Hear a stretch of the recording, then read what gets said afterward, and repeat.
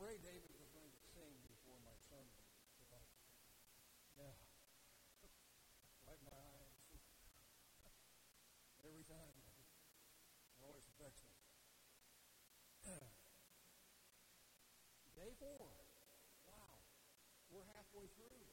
Well, we will be at the end of day 4. And it has been really, really a blessing to be here and to hear the messages and to worship God. Not just in the message, we worship God through the songs and you singing back this way and singing that way. It's just so beautiful to hear it. And I was thinking about that the other day, how that singing also is a prayerful thing. If you want to sing your prayers at home, you can do that. David wrote the Psalms and put them, and they were all prayers, and he put them to music. So this is one of the things that we have in our that we can do to worship God. There was a great event that just happened not too long ago, and it happened actually across the pond. I see he perked up over there. It was this lady who ruled for a very, very long time, Queen Elizabeth II. And as happened, she died and her son took over. We now have, England now has a king, King Charles III, I believe, King Charles III. And in every, still here, in every coronation, every time that a new king or queen is crowned, or that they have special events, there is a crown. In fact, there's more than one crown. It's called the crown jewels. There's crowns, there's scepters, there's orbs, there's all kinds of things. And you think about crowns and the jewels that are in them, and how that they're going to be there for a very, very long time, but the head that a crown goes on is going to perish, just like Queen Elizabeth did. King Charles III will also grow old and perish, and I'm assuming his son William will probably take the crown and be the next king in line. So we see how a seemingly eternal piece of equipment like the crown, because it lasts for a long, long time, maybe thousands of years. If no one touched it and it didn't get blown up or anything, it could last for thousands of years. In fact, one of the crowns was made in 1637, so it's been there for a long time. One after another. But the individuals that the crowns go on are finite. Paul made an interesting comment in the Scriptures. He said, do you not know, and this is in 1 Corinthians, the 9th chapter, and verse 24, do you not know those who run in the race all run, but one receives the prize? Run in such a way that you may obtain it. And everyone who competes for the prize is temperate in all things. Now they do it to obtain, in the New King James is perishable, which I think that's what we have. But in King James, it's an incorruptible crown. It's a corruptible crown. But we look for a imperishable or incorruptible crown. Therefore I run thus, not with uncertainty. Thus I fight, not as one who beats the air, but I discipline my body, and I bring it into subjection, lest when I have preached to others, I myself should be disqualified. He saw the prize And he was willing to run the race no matter what the situation was. And he went through an awful lot of suffering, and Barnabas went through that earlier, and different things that we've heard. And so we know that the body is corruptible. If you want to be a little discouraged, always read Ecclesiastes to bring you back to reality. And so I did that. I went in there, and I was putting this together. I thought, well, I should put in something to bring us all into really reality by reading Solomon's Ecclesiastes. So in Ecclesiastes, the 3rd chapter, and beginning in 16, I says, I know that whatever God does, it shall be forever. Nothing can be added to it, and nothing taken away from it. God does it that men should fear before him. That which is has always been, and what is has been already been, and God requires an account of what is past. Moreover, I saw under the sun, in the place of judgment, wickedness was there, and in the place of righteousness, iniquity was there. God shall judge the righteous and the wicked, for there is a time there for every purpose and for every work. And on the last great day, we'll talk about that. The time and purpose for every work. I said in my heart concerning the condition of the sons of men, God tests them, that they may see that they themselves are like animals. Oh boy. For what happens to the sons of men also happens to animals. One thing befalls them.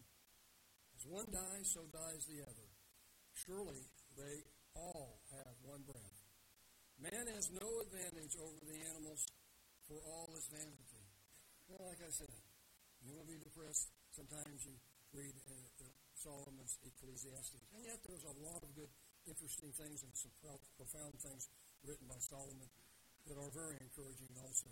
All go to one place. All are from the dust, and all return to the dust. Who knows the spirit of the sons of men which go upward, and the spirit of animals which goes into the earth? So I perceive that nothing is better than that a man should rejoice. God gave us the Feast of Tabernacles to rejoice, to be happy, to enjoy things in his own works, for that is his heritage. For who can bring him to see what will happen after him? God has revealed that to us. Let's go to John, the 3rd chapter. Let's see what Jesus said to this interesting individual by the name of Nicodemus. And he was a leader of the Jews. And there was a man of the Pharisees named Nicodemus, a ruler of the Jews. This man came to Jesus by night and said to him, Rabbi, we know that you are a teacher come from God, for no one can do the things that you do unless God is with him. And Jesus answered and said to him, something very most profound. Most assuredly, I say to you, unless one is born again, he cannot see the kingdom of God. So what did Jesus preach from the very beginning? Repent, for the kingdom of God is at hand. And so constantly, Jesus is reminding all of us about the kingdom of God. Nicodemus said to him, how can a man be born when he is old? Can he enter into the second time into his mother's womb and be born? Jesus answered, most assuredly I say to you, unless one is born of water and spirit, he cannot enter the kingdom of God. That which is born of flesh is flesh, and that which is born of the spirit is spirit. Boy, that is a key statement. Because we are flesh and blood, brethren. And we will do just like Solomon just said. All of us will go to the dust unless we are born of the Spirit. As Jesus said, do not marvel that I said to you that you must be born again. The wind blows where it wishes, and you hear the sound of it, but cannot tell where it comes from and where it goes. So is everyone who is born of the Spirit. Well, we're not there yet, are we? We're pretty much fixed to the ground every day. Or sometimes we're fixed to our seat and have a hard time getting up out of it, but yet we're still physical human beings, and you can pinch yourself, and you're physical. You haven't been born of the Spirit. You're not like the wind. And then Nicodemus answered and said to him, how can these things be? And Jesus, this has always been a profound statement, because Jesus says, are you the teacher of Israel and do not know these things? So it must have been something that could have obviously been seen out of the Scriptures. Most assuredly, I say to you, we speak what we know and testify what we have seen, and you do not receive our witness. If I have told you earthly things and you do not believe, how will you believe if I tell you heavenly things? No one has ascended to heaven but he that came down from heaven, and that is the Son of Man who is in heaven. And as Moses lifted up the serpent in the wilderness, even so must the Son of Man be lifted up,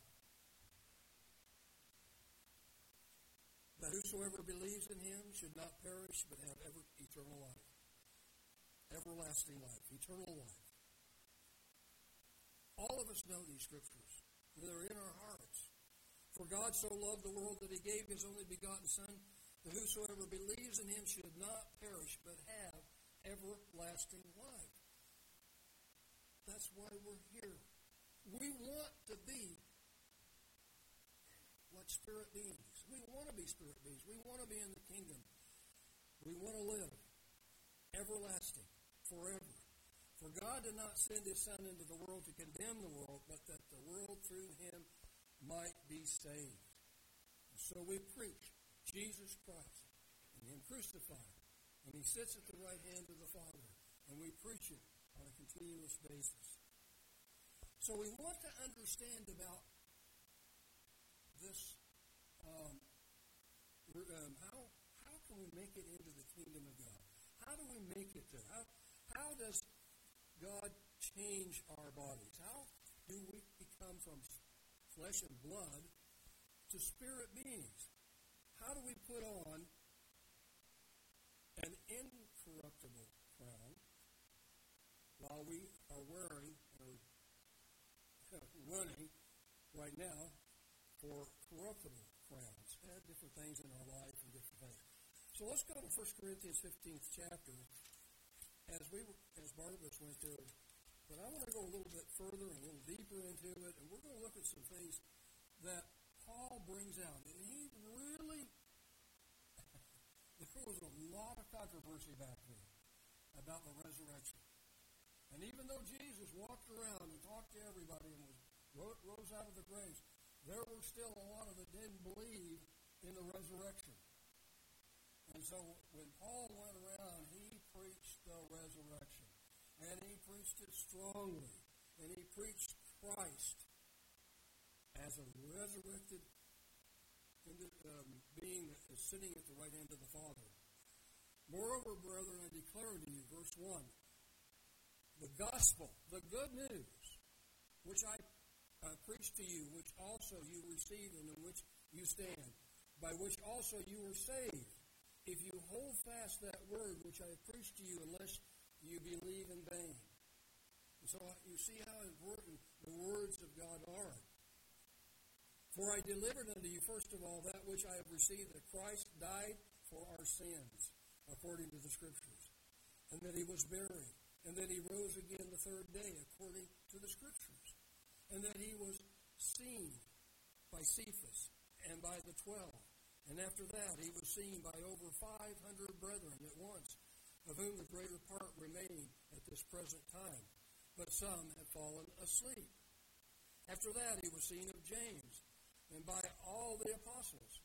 And then last of all, he was seen by me also, as one who was born out of due time. For I am the least of the apostles, who am not worthy to be called an apostle, because I persecuted the church of God.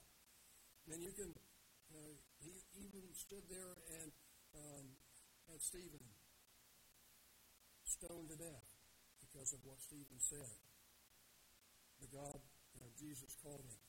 But by the grace of God, I am what I am, and his grace towards me was not in vain. But I labored more abundantly than they all. Yet not I, but the grace of God which was in me. Or grace of God which was with me. Therefore, whether it was I or they, so we preach, and so we believe. Now, if Jesus be preached that he's been raised from the dead, and so here was the controversy that was going on at that time. If Jesus preached that, he was raised from the dead, how did some among you say that there is no resurrection of the dead?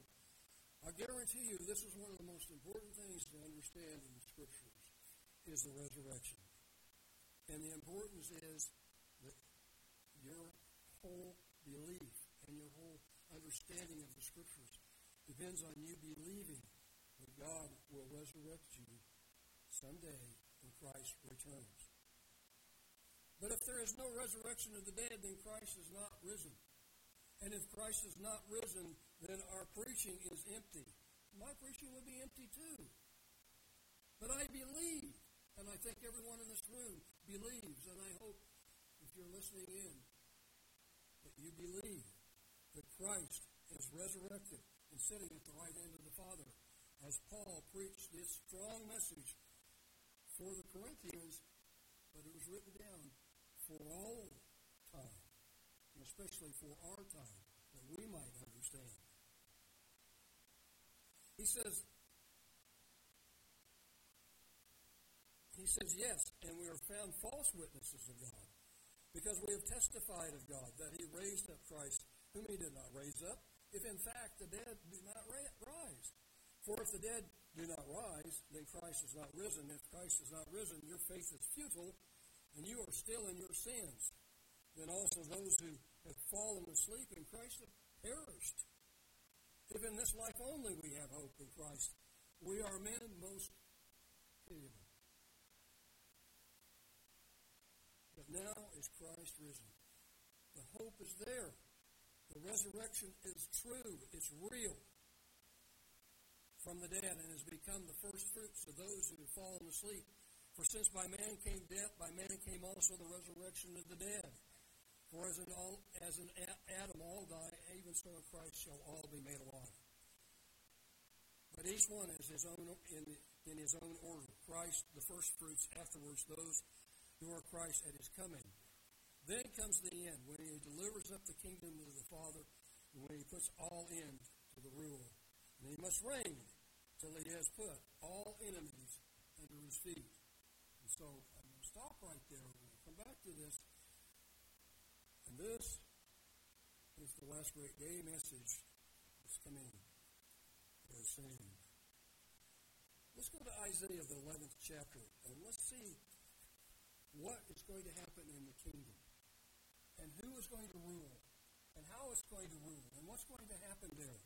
It's such a beautiful story, and it all revolves around God the Father giving Christ the responsibility and us the responsibility of bringing about many sons into the kingdom. It says, there shall come forth a rod. This is Isaiah 11, verse 1.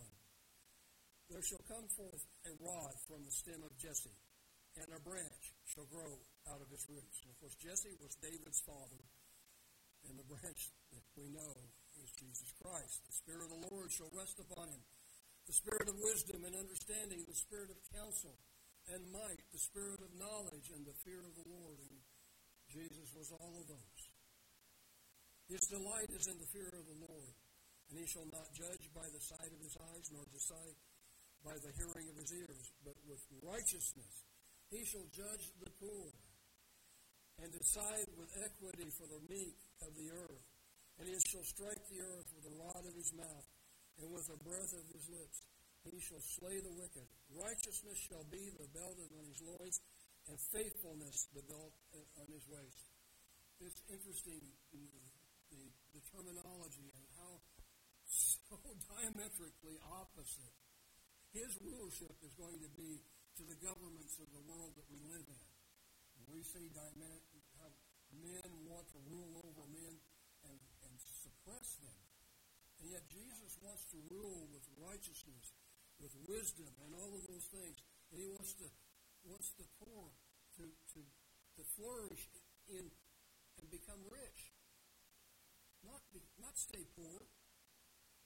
And I think in the kingdom we are going to be able to teach and bring about such wonderful relief in this world.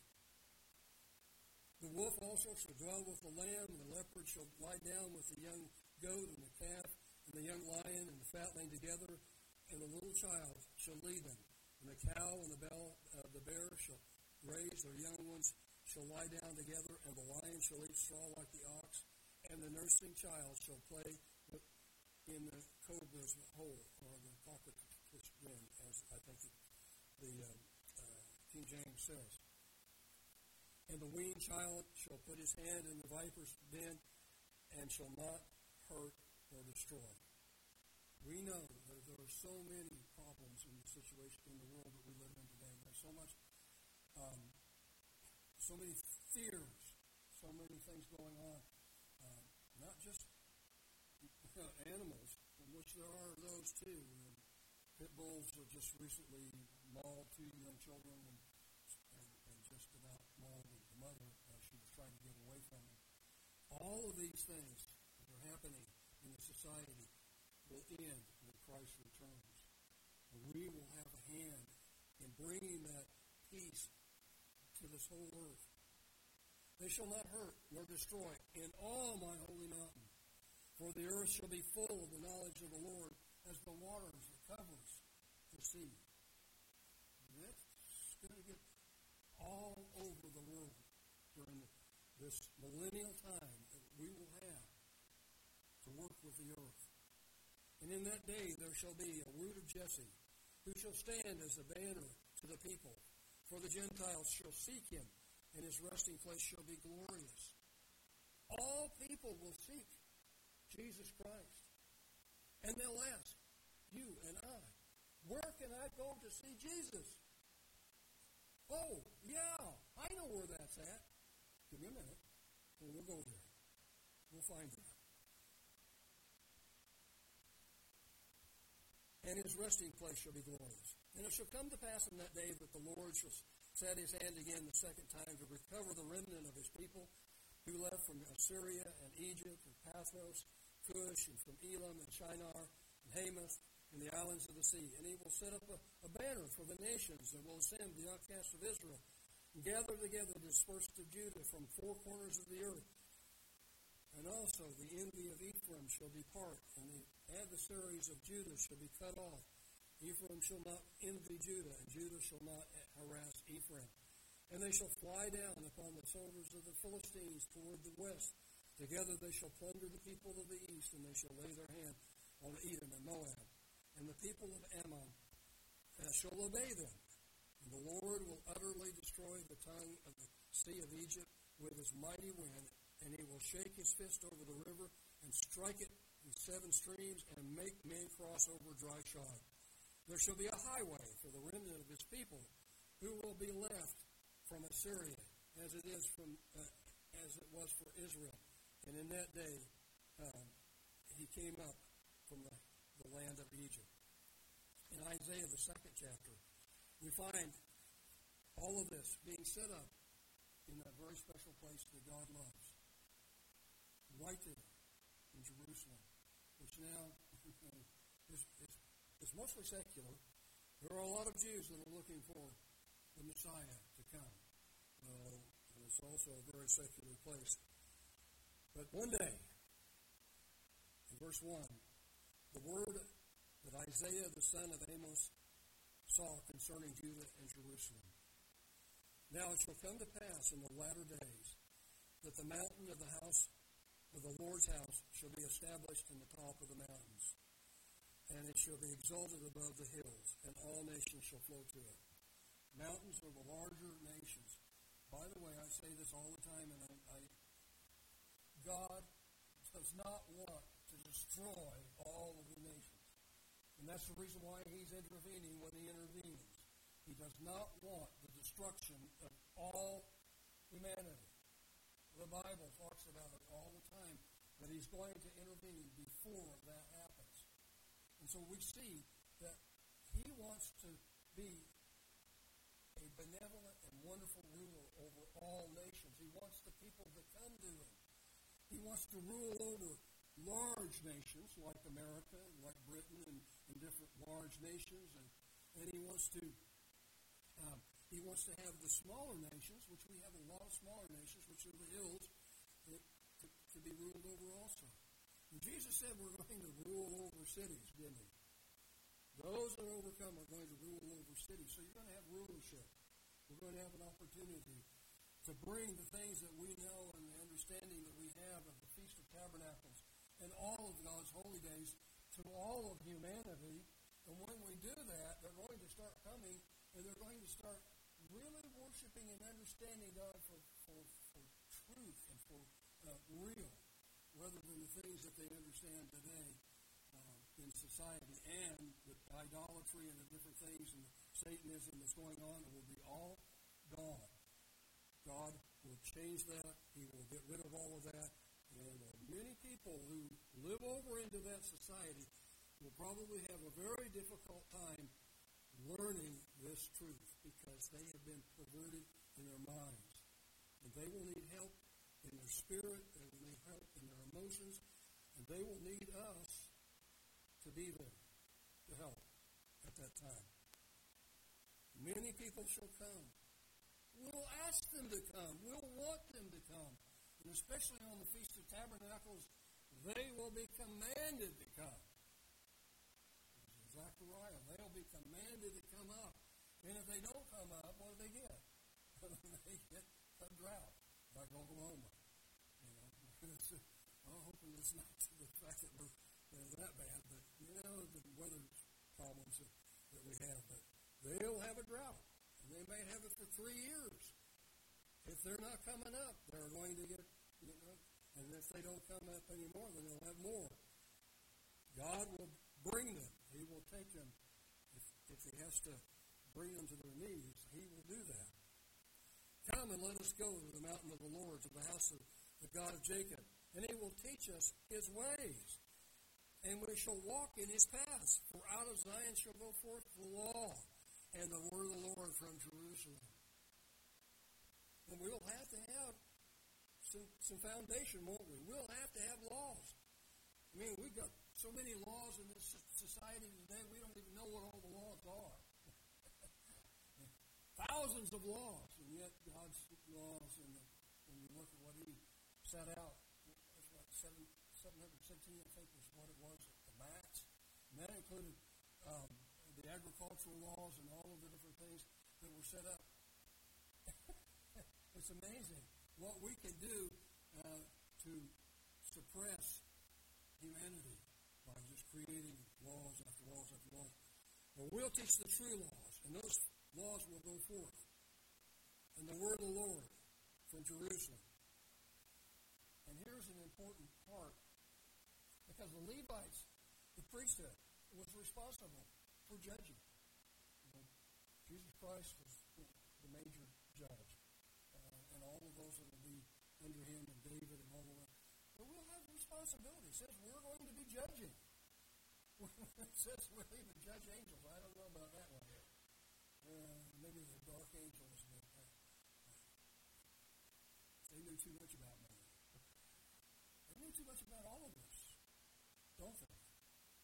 The angels, but they don't know a whole lot about what God is doing, because they would like to look into this. And it says they don't quite understand the power that God has in bringing about the kingdom and all the ones that will be in it. I look forward to meeting my guardian angel. I want him to tell me how many times he had to save me from the things that I went through. I can't imagine. I can't believe it. You were in that situation and you almost died. And I just barely got you out of it, So anyway, I I'm so looking forward to the day when we can ask questions and we can see what's going on. We know from the Scriptures something and we see it darkly. One of these days, the light will be so bright and we'll see so well. We will understand so much. He shall judge between the nations and rebuke many people. They shall beat their swords into plowshares and their spears into pruning hooks. Nation shall not lift up sword against nation. Neither shall they learn war anymore. And I look forward to that day when there's no more war. Because there's been way too much down through the ages. Let's go back to 1 Corinthians, the 15th chapter. Let's pick it back up where we were. Because we're still talking about the work that is going on in our life. And it's called conversion. The Spirit within us. We've already been talking about that. God dwelling in us. Christ and the Father dwelling in us so that we can walk in this way and we can understand the Scriptures. But we also need to understand that He has a plan for each and every one of us. And part of that plan is to, if we're in the grave, to resurrect us. And if we're still alive when Christ returns, in a twinkling of an eye, we are changed from this physical, this physical stuff to a spirit being, in which we won't have to worry about how tired we are, how sore I am, how many different problems I have, and all the different stuff that goes along with being physical. We will be glorious. We will be wonderful. And so in verse 26 through 28, just these few verses, he says, he must reign, in verse 25, until he has put all enemies under feet. The last enemy that will be destroyed is death. Boy, we hate death. We hate to see our families die, or our relatives or friends die. For he that has put all things under his feet, but when he says all things are put under him, it is evident that he who put all things under him is accepted. Now, when all things are made subject to him, then the Son himself will also be subject to him who put all things under him, that God may be all in all. And that's what Jesus wanted us to do, is pray to the Father. Because the Father has the overall plan for all of mankind. He even knows when he's going to send Christ back. Not everybody knows that. He knows. Beginning in verse 35, I love Paul's the way he argues for the resurrection. The way he argues it is so down to earth. In fact, it's under the earth a lot of the time. So let's look and see. Someone will say, okay, how are the dead raised up? And with what body do they come? And he says, foolish one, what you sow is not made alive unless it dies. And what you sow, you do not sow the body that it shall be, but mere grain, perhaps of wheat or some other grain. But God gives it a body as He pleases, and to each seed its own body. If you want to destroy evolution, completely destroy it, all you have to do is go plant a seed. You pick it up, you look at it, this looks dead. No life. Some seeds really look like they are dead. I mean, they're all scribbled up and there's nothing there. They just look dead. And you plant that thing, and what happens? If it's viable, it comes up and grows and a vine, and then it produces fruit. It produces afterwards. It produces fruit. And so God has given that and laughs at every time somebody says, oh, well, we all evolved. Or you just try to figure out how all of this diversity in plants and trees And all of that actually came about through an evolutionary process. And in fact, we want to do that, how complexity of just the human genome, and how complex it is. And you can explain, it really came from pot. No, I don't know whether we did or not, because there's so many things going on, and some of the scientists are really being said, that's nonsense. Especially Darwinian evolutionists. Well, that really is nonsense. But they're still trying to put evolution into the schools and things. You can disprove evolution by one little seed. And that's it. But Paul goes on. So I want to continue on. God gives it the body as he pleases, and to each seed its own body. All flesh is not the same flesh, but there is one kind of flesh of men, another flesh of animals, another flesh of fish, another of birds. Anyone everybody knows this. That it's been in the Bible forever. Everybody knows this. If you've got a fish up, it's different than it is than a bird. The flesh is different. The truth is in God's Word. There is also celestial bodies and terrestrial bodies. But the glory of the celestial is one, and the glory of the terrestrial is another. There's one glory of the sun, another glory of the moon, another glory of the stars, for one star differs from another star in glory. So also is the resurrection of the dead. The body is sown in corruption. It is raised in incorruption. It is sown in dishonor. It is raised in glory. It is sown in weakness. It's raised in power. Who wants to be resurrected in the kingdom? Does anybody read that and don't want to be resurrected into the kingdom? Don't everybody want those things in their life to be changed so that you no longer are dishonorable, or, the body is, but glorious. Weakness, but with power. All of those things. We want that. We want to be that way.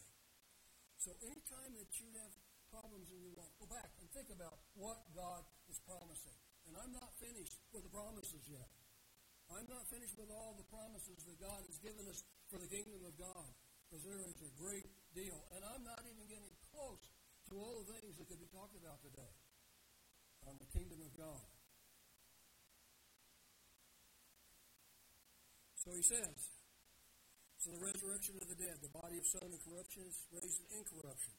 Sown in dishonor, raised in glory. Sown in weakness, raised in power. Sown a natural body, it's raised a spiritual body. There is a natural body and there is a spiritual body. Go back to what Jesus said. Flesh is flesh and spirit is spirit. It matches exactly what Paul is talking about. And so it is written, the first man, Adam, became a living being. The last Adam became a life-giving spirit. When he went into the heavens, he was given the responsibility to give the Spirit. And it was said, when I go up there, the Comforter will come. And so the calling between the Father and the Son for us, for all that are being called, are a mutual desire by them to bring sons into the kingdom, sons and daughters. And pardon me, all you ladies, you are a part of it. It doesn't matter also what color you are, crayon color. I hate that term, but that's exactly what they want to do. They want to separate the races. God is the author of races, by the way. He's author of all humanity. And Jesus is the Savior of all humanity. And we want the resurrection into the kingdom. The first man, Adam, became a living being. The last Adam became a life-giving spirit.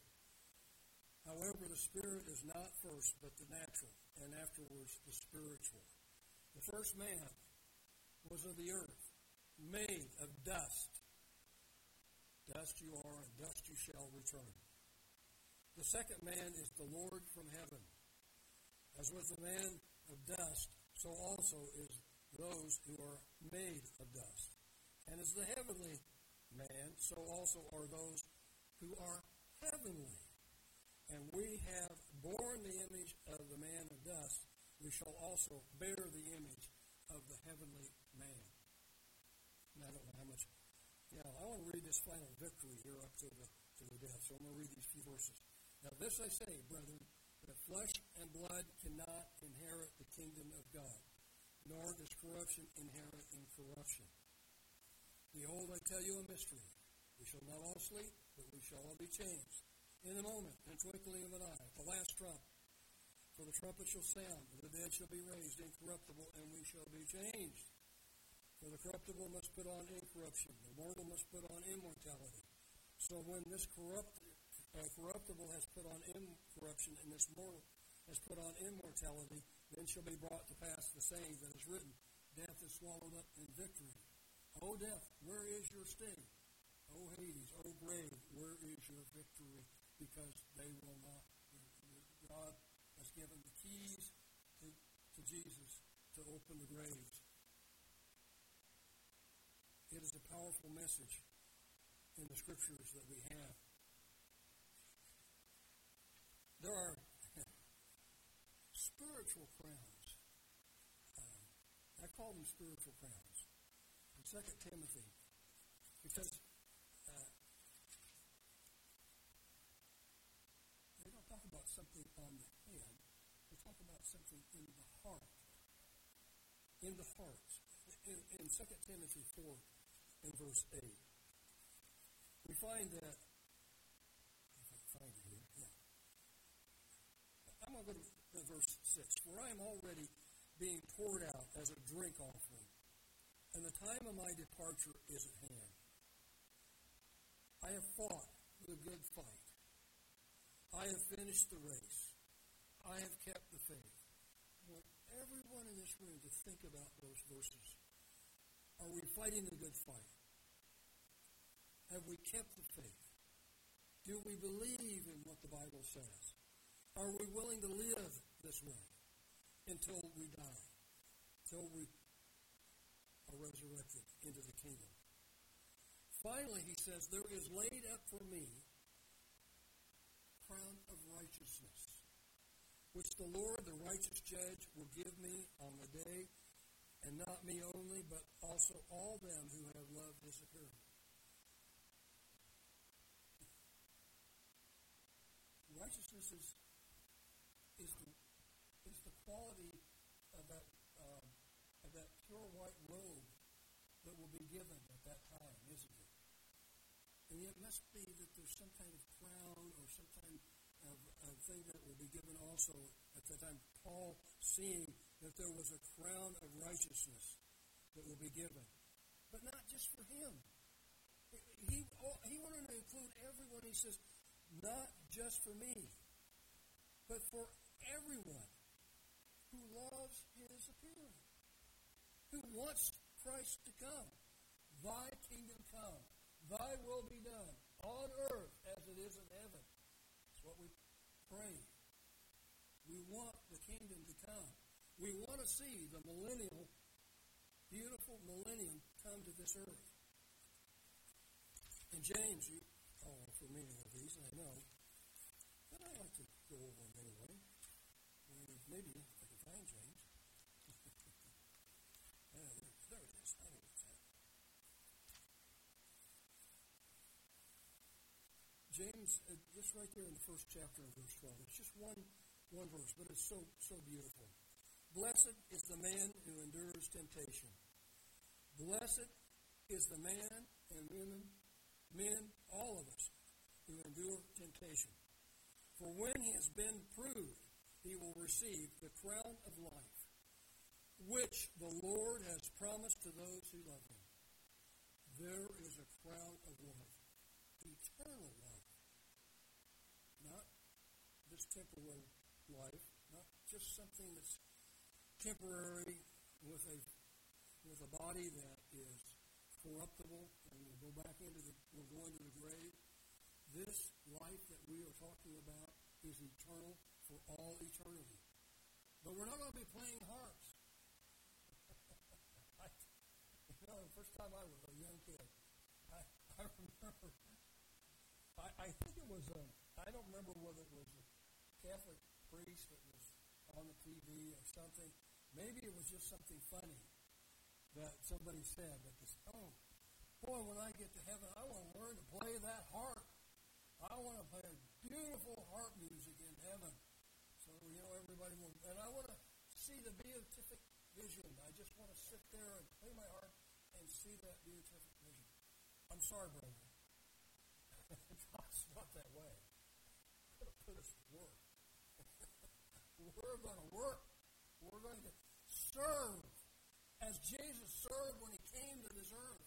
We're going to serve humanity until there's no humanity left to serve. We're going to serve, and we're going to do the work that God has set before us. And when he's finished with that, he's got something else out there that he's working on, and he's been working on it for a long time, and he's waiting for us. That's what he's doing. He's waiting for you and I to come up into the kingdom so that he can get this job done and continue on forever and ever and ever, because he wants a family. He wants a huge family, a very large family. He loves children. He loves us so much. He puts up with us. He does. And he wants us in the kingdom.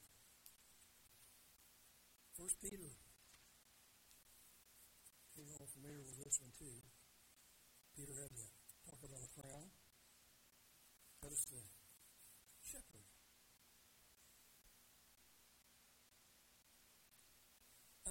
This one is 1 Peter 5. And I'm going to read from 1 to 5.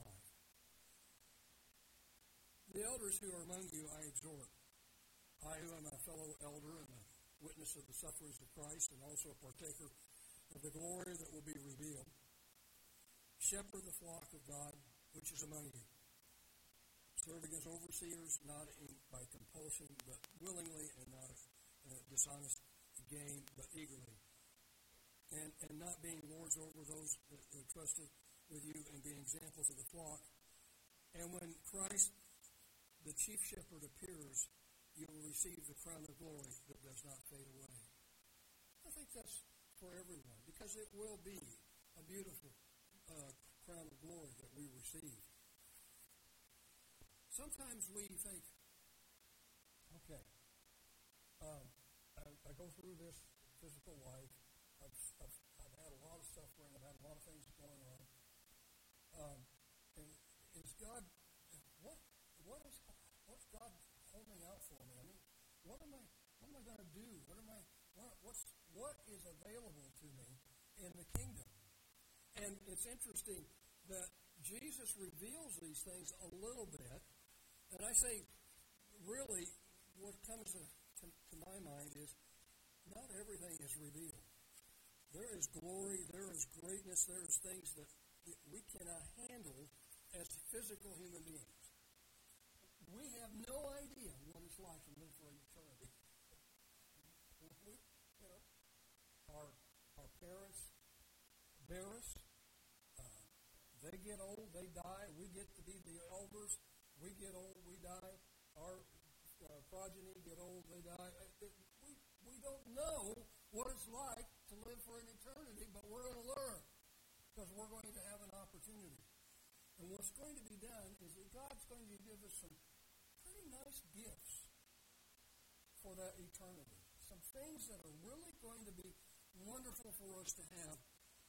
And yet I don't know how that I'm going to be able to use them. But Christ is going to show us, and he's going to work with us. In Revelation, and I think you all are familiar with what I'm talking about, but I want to read those today because I want you to be very encouraged. I want you to be so encouraged on this Feast of Tabernacles, 4th day, and then for the rest of the year and year and year until the kingdom comes. I, John, both your brother and companion in the tribulation and the kingdom and patience of Jesus Christ, was in the island that is called Patmos, for the word of God and the testimony of Jesus Christ. And I was in the Spirit in the Lord's day, and I heard it behind me a loud voice, as if a trumpet, saying, I am the Alpha and the Omega, the first and the last. What you see, write in a book, and send it to the 7 churches which are in Asia, in Ephesus, and Smyrna, and Pergamos, Thyatira, Sardis, and Philadelphia, and Laodicea. Then I turned to see the voice that spoke with me, and having turned, I saw 7 golden lampstands, and in the midst of the 7 lampstands, one like the Son of Man, clothed with a garment down to the feet, and girded about the chest with a golden girdle. His head and hair were white like wool, as white as snow, and his eyes like flames of fire.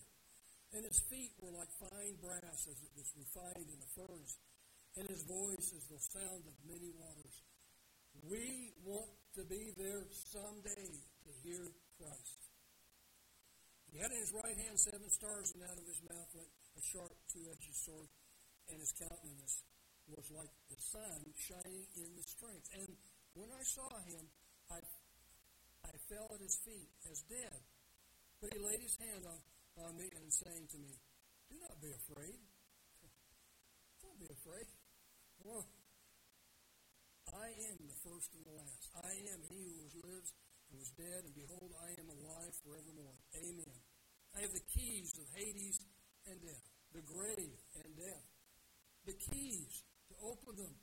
No matter what your situation, no matter if you live this life and die, Christ in you is going to resurrect you, because you are his. You are his. You are the Father's, and you are the Son's. The beautiful song that David sang. He loves us, even though sometimes we are not, as faithful and loyal in the things that we should do. But every time we go back into the Word, and it refreshes our mind as to what we are and what we have and what the responsibility is that we have to God. He will bring us through it. Write the things which you have seen, and the things which are, and the things which will be, which will take place after this. And the mystery of the 7 stars which you saw is my right hand, and the 7 golden lampstands, and the 7 stars of the angels of the 7 churches, and the 7 lampstands which you saw are the 7 churches. So to those 7 churches he gave instruction and correction. But I want to, that's another sermon all itself, and it's a really interesting sermon. How he instructs, how he actually corrects, and the love that he really wanted to get to us, because there's no one in these churches that I know of that is still living, but these words are for us. But there's wonderful things at the end for overcomers, for victors. That word overcomer means you're a victor. You have won. You have made it. You are in the kingdom. So here are the beautiful things that Christ is going to give us at the end. So we want to make sure that we have an ear to hear. So the first one is in verse 7. He says, to him that overcomes, to him that is a victor, has made it into the kingdom, I will give to eat of the tree of life, which is in the midst of the paradise of God. Man was taken out of paradise, wasn't he? He didn't have a chance to get to the tree of life. But God is going to give us that. Jesus has said, you're going to be able to go to the paradise of God and partake of the tree of life all the time that you want to in the kingdom. In verse 11 he says, he who overcomes shall not be hurt by the second death. The second death. There's more than one resurrection. And we're not going to talk about that until the last great day. But there is a second death. And we'll talk about why that is important and why God really would like to have everyone repent. Everyone repent. But there are some that will not. In verse 17 he says, I will give I will give some of the hidden manna to eat. To him that overcomes, I will give some of the hidden manna to eat, and I will give him a white stone, and on the stone a new name written, which no one knows except him who receives it. So there must be something very special about that manna. That I don't know if it's angel's food or what it is, but there's something extremely special about it that we were going to be able to partake of it. In verse 26, he says, and he who overcomes and keeps my works until the end, to him I will give power over the nations. He shall rule them with a rod of iron, and they shall be dashed to pieces like potter's vessels. As I also have received from my Father, I will give to him the morning star. And he who has an ear, let him hear what the Spirit says to the churches. So we will have rulership, and we will have authority. That's really what that means. We will have authority in the cities that we are ruling. And we will be bringing the Word of God, salvation to all that are there. And we will do the same things that we're doing in our own life. And we will be teaching them to live this way. In chapter 3, verse 5, it says, very quickly here, I want to get through. He overcomes shall be clothed in white garments, and I will not blot out his name from the book of life. But I will confess his name before my Father and before his angels. Wow. Whoa. That will be so powerful. I wonder if we can cry as angels. Don't you think? Or maybe we'll just sing rejoiceful songs. Maybe we'll just be singing so loudly as the Father, as we're confessed before the Father. Or maybe give us tear ducts for just that short period of time so that we can, have this emotional feeling that, oh, what a wonderful thing to be brought before the Father. In verse 12, it says, he that overcomes, I will make him a pillar in the temple of my God, and shall not go out anymore. And I will write on him the name of my God, and the name of the city of my God, the new Jerusalem which comes down out of heaven from my God, and I will write on him my new name. So we'll be well involved in all the things that God is going to do. He wants us to be there. He wants us to be involved in it. He wants us to be a participant in his life, in what he's doing. Open your ears. Listen to what the Spirit says to the churches, because it's for all of us. Now, let's see. Did I miss one? I may have. I don't miss one. Well, if I did, you can go back and find it. Verse 20. He says, behold, I stand at the door and knock. If anyone hears my voice and opens the door, I will come into him and dine with him, and he will be with me.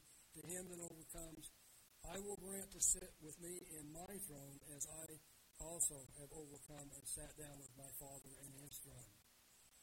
Whoa, how powerful can that be, that we will be a part of what they are doing, and they've been doing for almost 2,000 years, and preparing us to be in the kingdom. So let's go back just real quickly to the first part of this, because there is a very important few verses here that at the beginning of Revelation, what John wrote. He wanted us to understand grace to you and peace from him who is and who was and who is to come, and from the seven spirits who are before his throne, and from Jesus Christ, the faithful witness, the firstborn from the dead, and the ruler over the kings of the earth. To him who loved us and washed us from our sins in his own blood, and has made us. We already have offices. I want you to know, the dominions mean offices, places. We have an office already ready for us.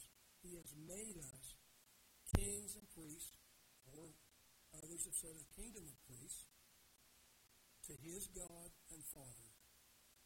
To him be the glory and dominion forever and ever.